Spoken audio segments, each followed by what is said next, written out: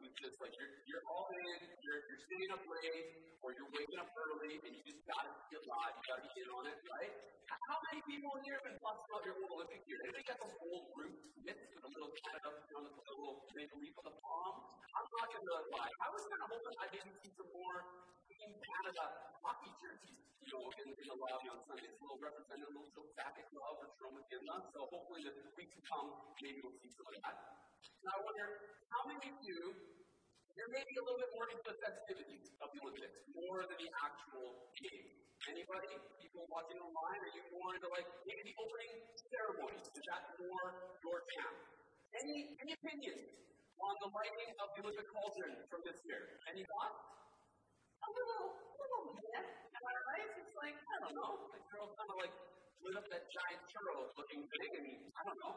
Kind of cool, but it's supposed to be this moment to remember, right? And I mean, at least you didn't totally watch it like we did. Anybody remember this classic moment from Vancouver? Yes, when 3 of the arms lifted up. I mean, better than none, I suppose, before Katrina Monet-Jones was just left there standing while everybody else got to be part of this momentous occasion. How many people remember this moment from 1996 in Atlanta? Muhammad Ali, the champ. This one brings me chills. But I have to say, the lighting of the cauldron in Barcelona in 1992 might be the most epic moment of all.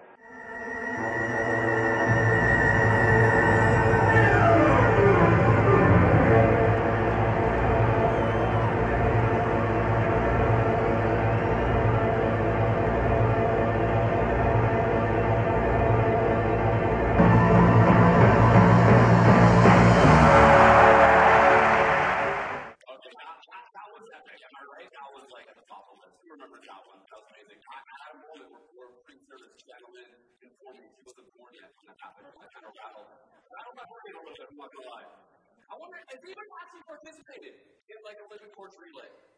Seems like it could be possible, right? It's a pretty simple task. All you gotta do is someone carries the torch to you, you do your little jog, carry it on, pass it on to the next person. It's actually a pretty simple task, right?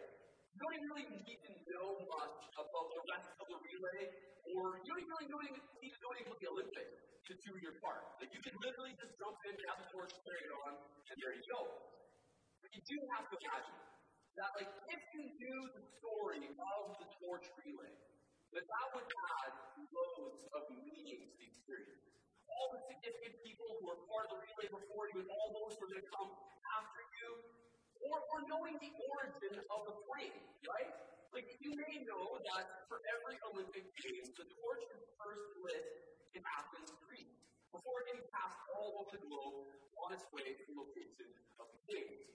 And the organizers of the torch relay make sure that during the entire time there are extra backup flames lit in case the primary one goes out, so that they can relight it with a flame that they can always retrace back to the original one that was lit in Athens. Oh, and by the way, you may not know that the original flame every time is sparked in Athens using the power of the sun panels in a parabolic mirror. And all of this happens at the ancient site of the original ancient Olympic Games that date back 700 BCE. So you don't need to know all of this information in order to participate in the torch relay. But you can imagine how, if you knew the entire journey, all of the significance and depth that would add to the experience. And I want us to keep that image in mind this morning as we dive into Luke's gospel together. Now, you may recall from last week that Allison told us that Luke, the author of this biography of the life of Jesus, was eager to get the message out to a Greek audience. He himself was not Jewish. So he wants the world to know that Jesus came to extend God's love to the entire world. Luke wants Gentiles, that is, people who are not Jewish, to know that they are welcome into God's story. But as we'll see today, Luke also wants to reveal that Jesus is bridging the story of Israel with the Gentile world. In And you have to imagine, like, Luke's audience would have been a mix. There would have been some people who would have read his letter who would have been Jewish, with Jewish ancestry, very familiar with the Jewish tradition. And then there would have been some Greeks and Romans and Gentiles who had kind of like been drafted into the Jewish ways and had picked up on some of the Jewish customs.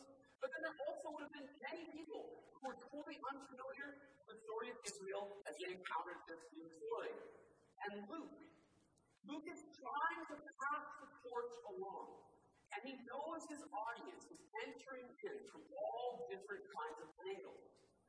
So as we read this passage this morning, I want you to pay attention to the connections that Luke is making to the story of Israel. And maybe you're familiar with it, or maybe you're not, and that's okay too.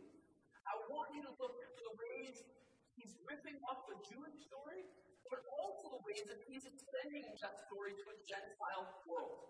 And through it all, let's also listen as the scriptures are read to the way that the story is speaking to us and the opportunity that we have to carry the torch into our own world. So I've asked a few friends, Donald and Elizabeth, to come help with the reading this morning. And just a note, as we're working our way through the Gospel of Luke, we are intentionally highlighting the parts of the story that are unique from the other Gospels. So we're jumping ahead at times. That means today, we're actually going to jump past the birth story of Jesus, and we're picking things up in the early days of Jesus' life. So friends, please read for us. A reading from Luke's Gospel, chapter 2, verse 21. On the 8th day, when it was time to circumcise the child, he was named Jesus, the name the angel had given him before he was conceived. When the time came for the purification rite required by the law of Moses, Joseph and Mary took him to Jerusalem to present him to the Lord, as it is written in the law of the Lord. Every firstborn male is to be consecrated to the Lord, and to offer sacrifice, to be in keeping with what is said in the law of the Lord. A pair of doves or two young pigeons. Now there was a man in Jerusalem called Simeon, who was righteous and devout. He was waiting for the consolation of Israel, and the Holy Spirit was on him. It had been revealed to him by the Holy Spirit that he would not die before he had seen the Lord's Messiah. Moved by the Spirit, he went into the temple courts. When the parents brought in the child Jesus to do for him what the custom of the law required, Simeon took him in his arms and praised God, saying, Sovereign Lord, as you have promised, you may now dismiss your servant in peace. For my eyes have seen your salvation, which you have prepared in the sight of all nations, a light for revelation to the Gentiles and the glory of your people Israel. The child's father and mother marveled at what was said about him. Then Simeon blessed him and said to Mary, his mother, This child is destined to cause the falling and rising of many in Israel, and to be a sign that will be spoken against, so that the thoughts of many hearts will be revealed, and the sword will pierce your own soul too. There was also a prophet, Anna, the daughter of Phanuel of the tribe of Asher. She was very old. She had lived with her husband 7 years after her marriage, and then was a widow until she was 84. She never left the temple, but worshipped night and day, fasting and praying. Coming up to them at that very moment, she gave thanks to God and spoke about the child to all who were looking forward to the redemption of Jerusalem. When Joseph and Mary had done everything required by the law of the Lord, they returned to Galilee to their own town of Nazareth. And the child grew and became strong. He was filled with wisdom, and the grace of God was on him. Every year, Jesus' parents went to Jerusalem for the festival of the Passover. When he was 12 years old, they went up to the festival according to the custom. After the festival was over, while his parents were returning home, the boy Jesus stayed behind in Jerusalem, so they were unaware of it. Thinking he was in their company, they traveled on for a day. Then they began looking for him among their relatives and friends. When they did not find him, they went back to Jerusalem to look for him.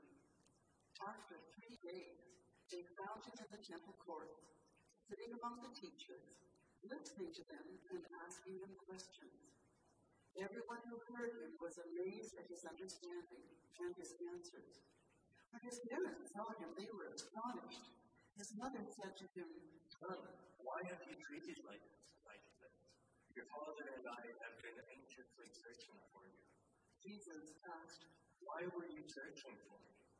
Didn't you know I had to be in my father's house?"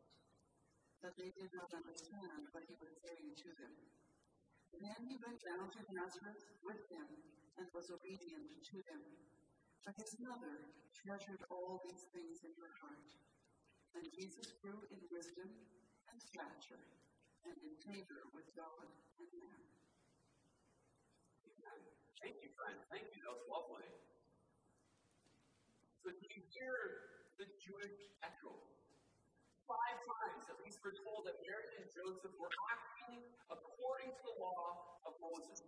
We're told of the circumcision of Jesus and his consecration, and these 2 journeys, they're bringing us to the temple in Jerusalem. Simeon acknowledges Jesus as the Messiah, the anointed one that the people of Israel were waiting for. Anna, this prophet, who connected the coming of Jesus with the redemption of Jerusalem. And then there's a second trip for Passover, right? A celebration, a reminder of the Israelite story of their rescue from Egypt. And then we have this final scene where Jesus is at the temple, he's sitting with the rabbi. And each of these are very clear links that Luke is making between the arrival of Jesus and the Israelite story. But there are also some subtle whispers that might not be quite so obvious to all of us. Someone in the Jewish story named Samuel was a significant character, and Samuel's story actually echoes Jesus' story in some interesting ways. Samuel was also given by God to his mother Hannah, and he too was taken to the temple. At that time it was called the tabernacle, to learn from the priests. And 1 Samuel chapter 2 verse 26 says this, "And the boy Samuel continued to grow in stature and in favor with the Lord and with people." Sounds familiar what we just read. And you also might notice, you pick up there's some interesting numerical details were given with Hannah. Do you remember this? She's married for 7 years, lived 84 years. It's odd, because Luke doesn't tell us Simeon's age or talk about this sort of family relationship. Now, if you're deeply familiar with the story of the Hebrew Bible, it's the number 7 going to kind of like do anything significant for you. Of course, the 7 days of creation. Now, what about 84? Let's deal with 84. With 84 and 7, and how are they connected? Anybody able to do some kind of quick mental math? Is there a connection that we can make between 8 and 7? Sorry, 84 and 7. 84 and 7 times 12. The number of tribes of Israel. Now, I'm not suggesting that that's a proving point. I just think we can notice Luke is doing something in many ways very obvious, and in other ways he's dropping little breadcrumbs for those who have ears to hear and eyes to see and notice that there's something continuing forward from their story, something very familiar with the story of Israel. And as he introduces Jesus, he wants his audience to understand the journey of the court. So, is it essential to pick up on all these echoes of the Jewish origins? I don't think so. But I also believe that when we become aware, and increasingly aware, of the rich heritage that Jesus comes from, it adds depth and meaning to who Jesus was and the story that he was carrying forward. This is no average claim.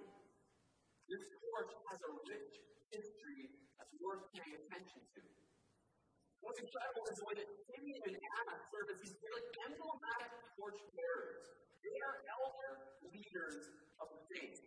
And they are validating the Jewish origins of the story, but they are also embracing the new represent. And Simeon clearly captures this in his words. He acknowledges that Jesus is the promise that the people of Israel are waiting for. But he also acknowledges that this child is going to cause division, and many in Israel will reject him. Simeon receives the torch as a fulfillment of a promise, but he also understands that Jesus is going to change everything. And not everyone is willing to accept the torch as a path their way. I wonder as we read this in Colossians, what does this mean for us? What is the significance of this Jewish story that has been passed along from generation to generation and now finds its way to you and to me? Well, at Lakeview, we actually talk about this. We try to embody a backward posture. As a church community, we strive to locate ourselves in God's story. We believe God has been actively at work in our world, as witnessed in the scriptures and through the church. We stand on the shoulders of those who come before us and rest on the very depth of our heritage to influence our practices and worldview. You see, we together embrace the truth that while we face questions what it means to follow Jesus in 2022, many have come before us and have paved the way for our faith community. We have a story of faith that we can trace back to the story of Israel, and we have a story of faith that has a rich history in Saskatoon. Do we continue to honor our faith heritage? Do we celebrate our story? Do we know our story? And you know that last year we celebrated our 100th anniversary. We created a series of videos that retell the story of Lakeview Church in Saskatoon. And you can go online and you can watch those videos and you can learn our collective story. But also, there are many people here in the room who were part of the story as it unfolded. There were significant characters in all kinds of seasons of our church journey. Are we listening to their stories? Are we eager to learn the ups and downs and unexpected twists of our faith community? And I say this with the utmost respect. Do we honor our elders? Do we honor the torchbearers who have carried forward the story of faith and helped bring us to this moment? And to the elders, with respect, are you embracing the new thing that God is doing?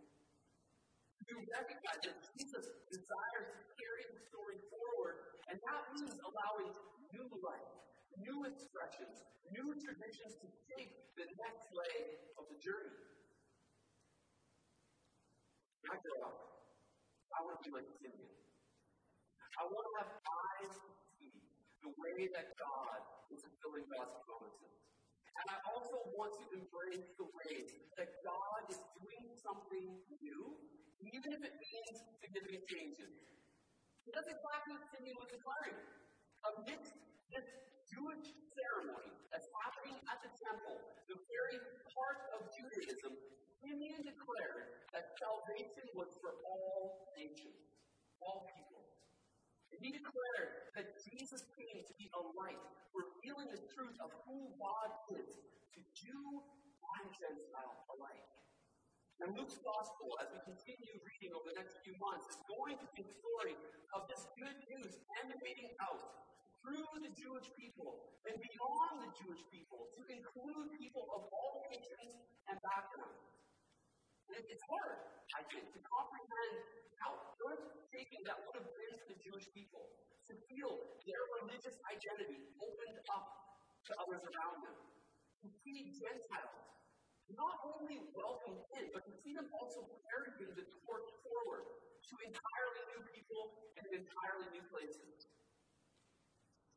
And if I'm honest, for where we are today, I just find it hard to just even imagine just that kind of like explosion of our faith community going out beyond us to the community around us.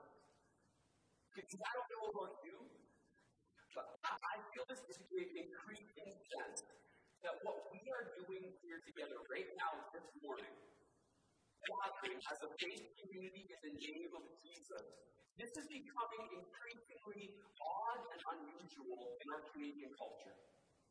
According to a Statistics Canada survey in 2019, so pre-pandemic, 1/3 of all the Canadians who identified as Christians participated in a worship gathering once a month or more. So 1/3 of people say, I'm a Christian, were actually present in a worship service on a monthly basis or more. And then another third of people who identified as Christians said that they participated in worship gatherings never and had zero personal practices of Christian faith. This is the reality pre-pandemic. I think we all know what kind of impact COVID has had on the life of the church. So when I think about the way that the story of faith extended throughout all cultures and peoples in the first century, I'm amazed and I wonder, how did that happen in our time? What does it look like to pass the torch along to our neighbors, to our community, to the people who are around us?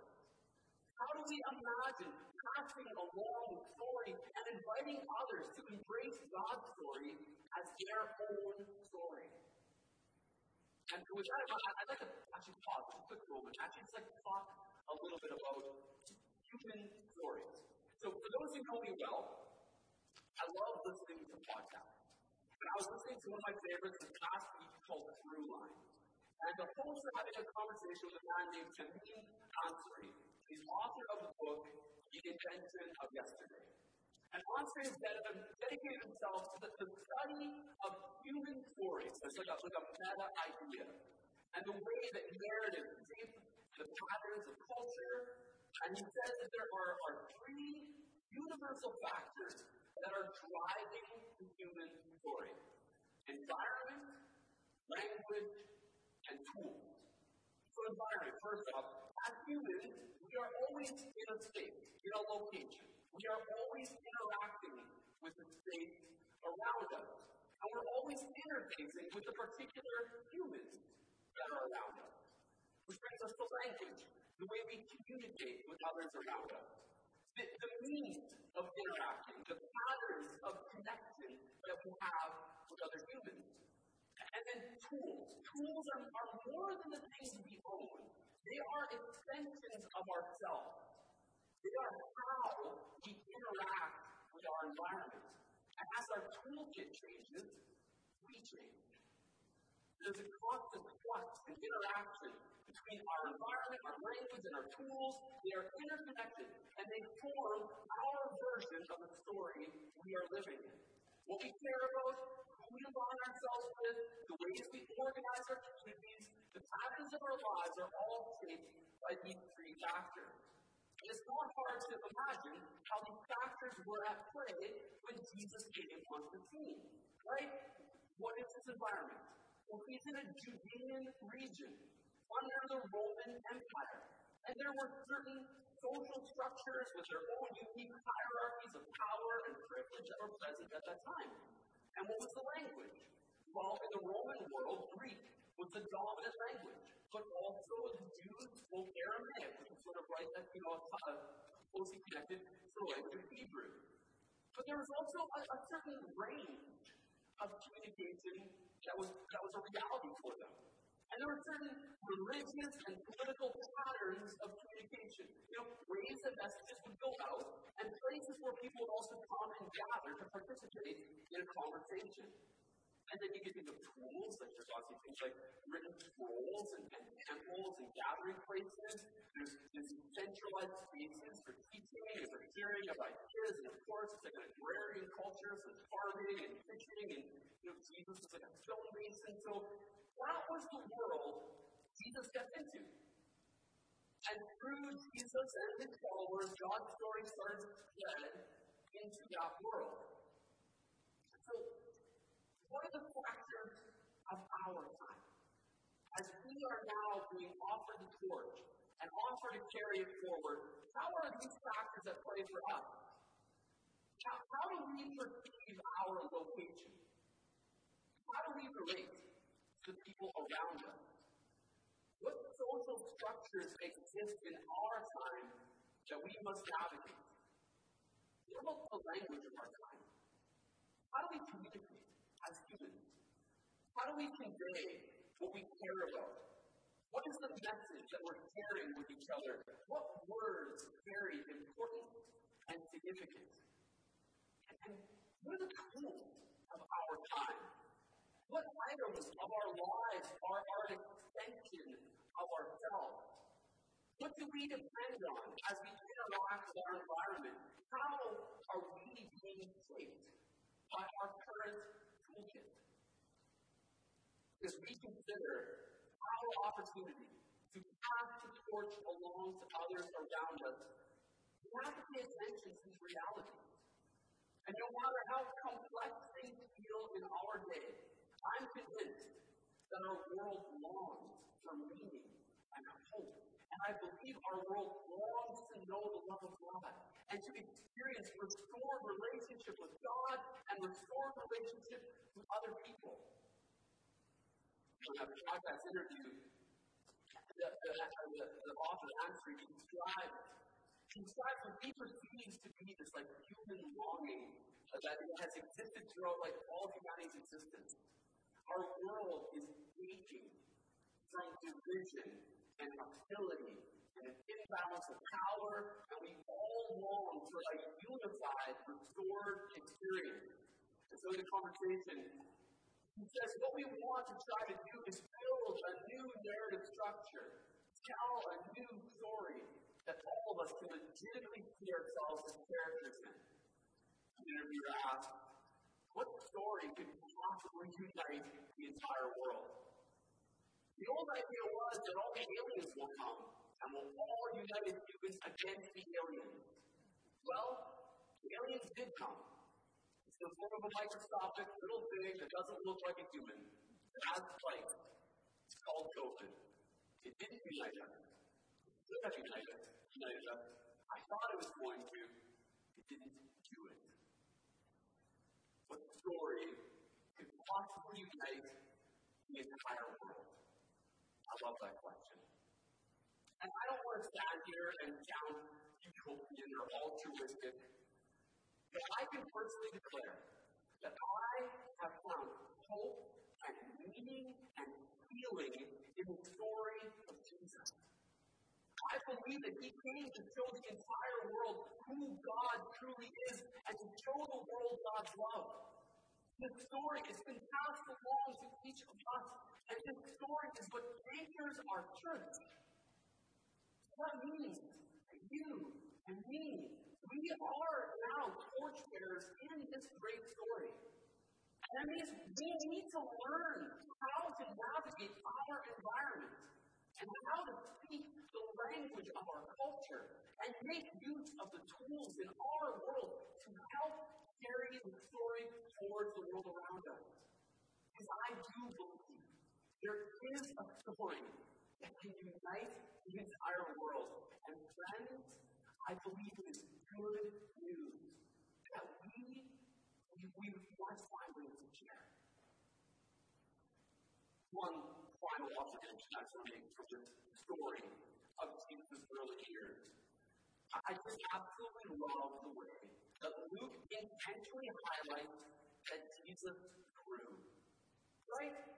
This passage is a Jewish story, it's a Gentile story, and it's a growth story. Jesus grew up. He got older. He sat with the rabbis. He listened. He asked questions. He learned the story. The passage tells us that Jesus was submissive to his parents. He was obedient. He embraced the heritage of his family. Jesus learned. He developed. He grew. What a beautiful reminder for all of us.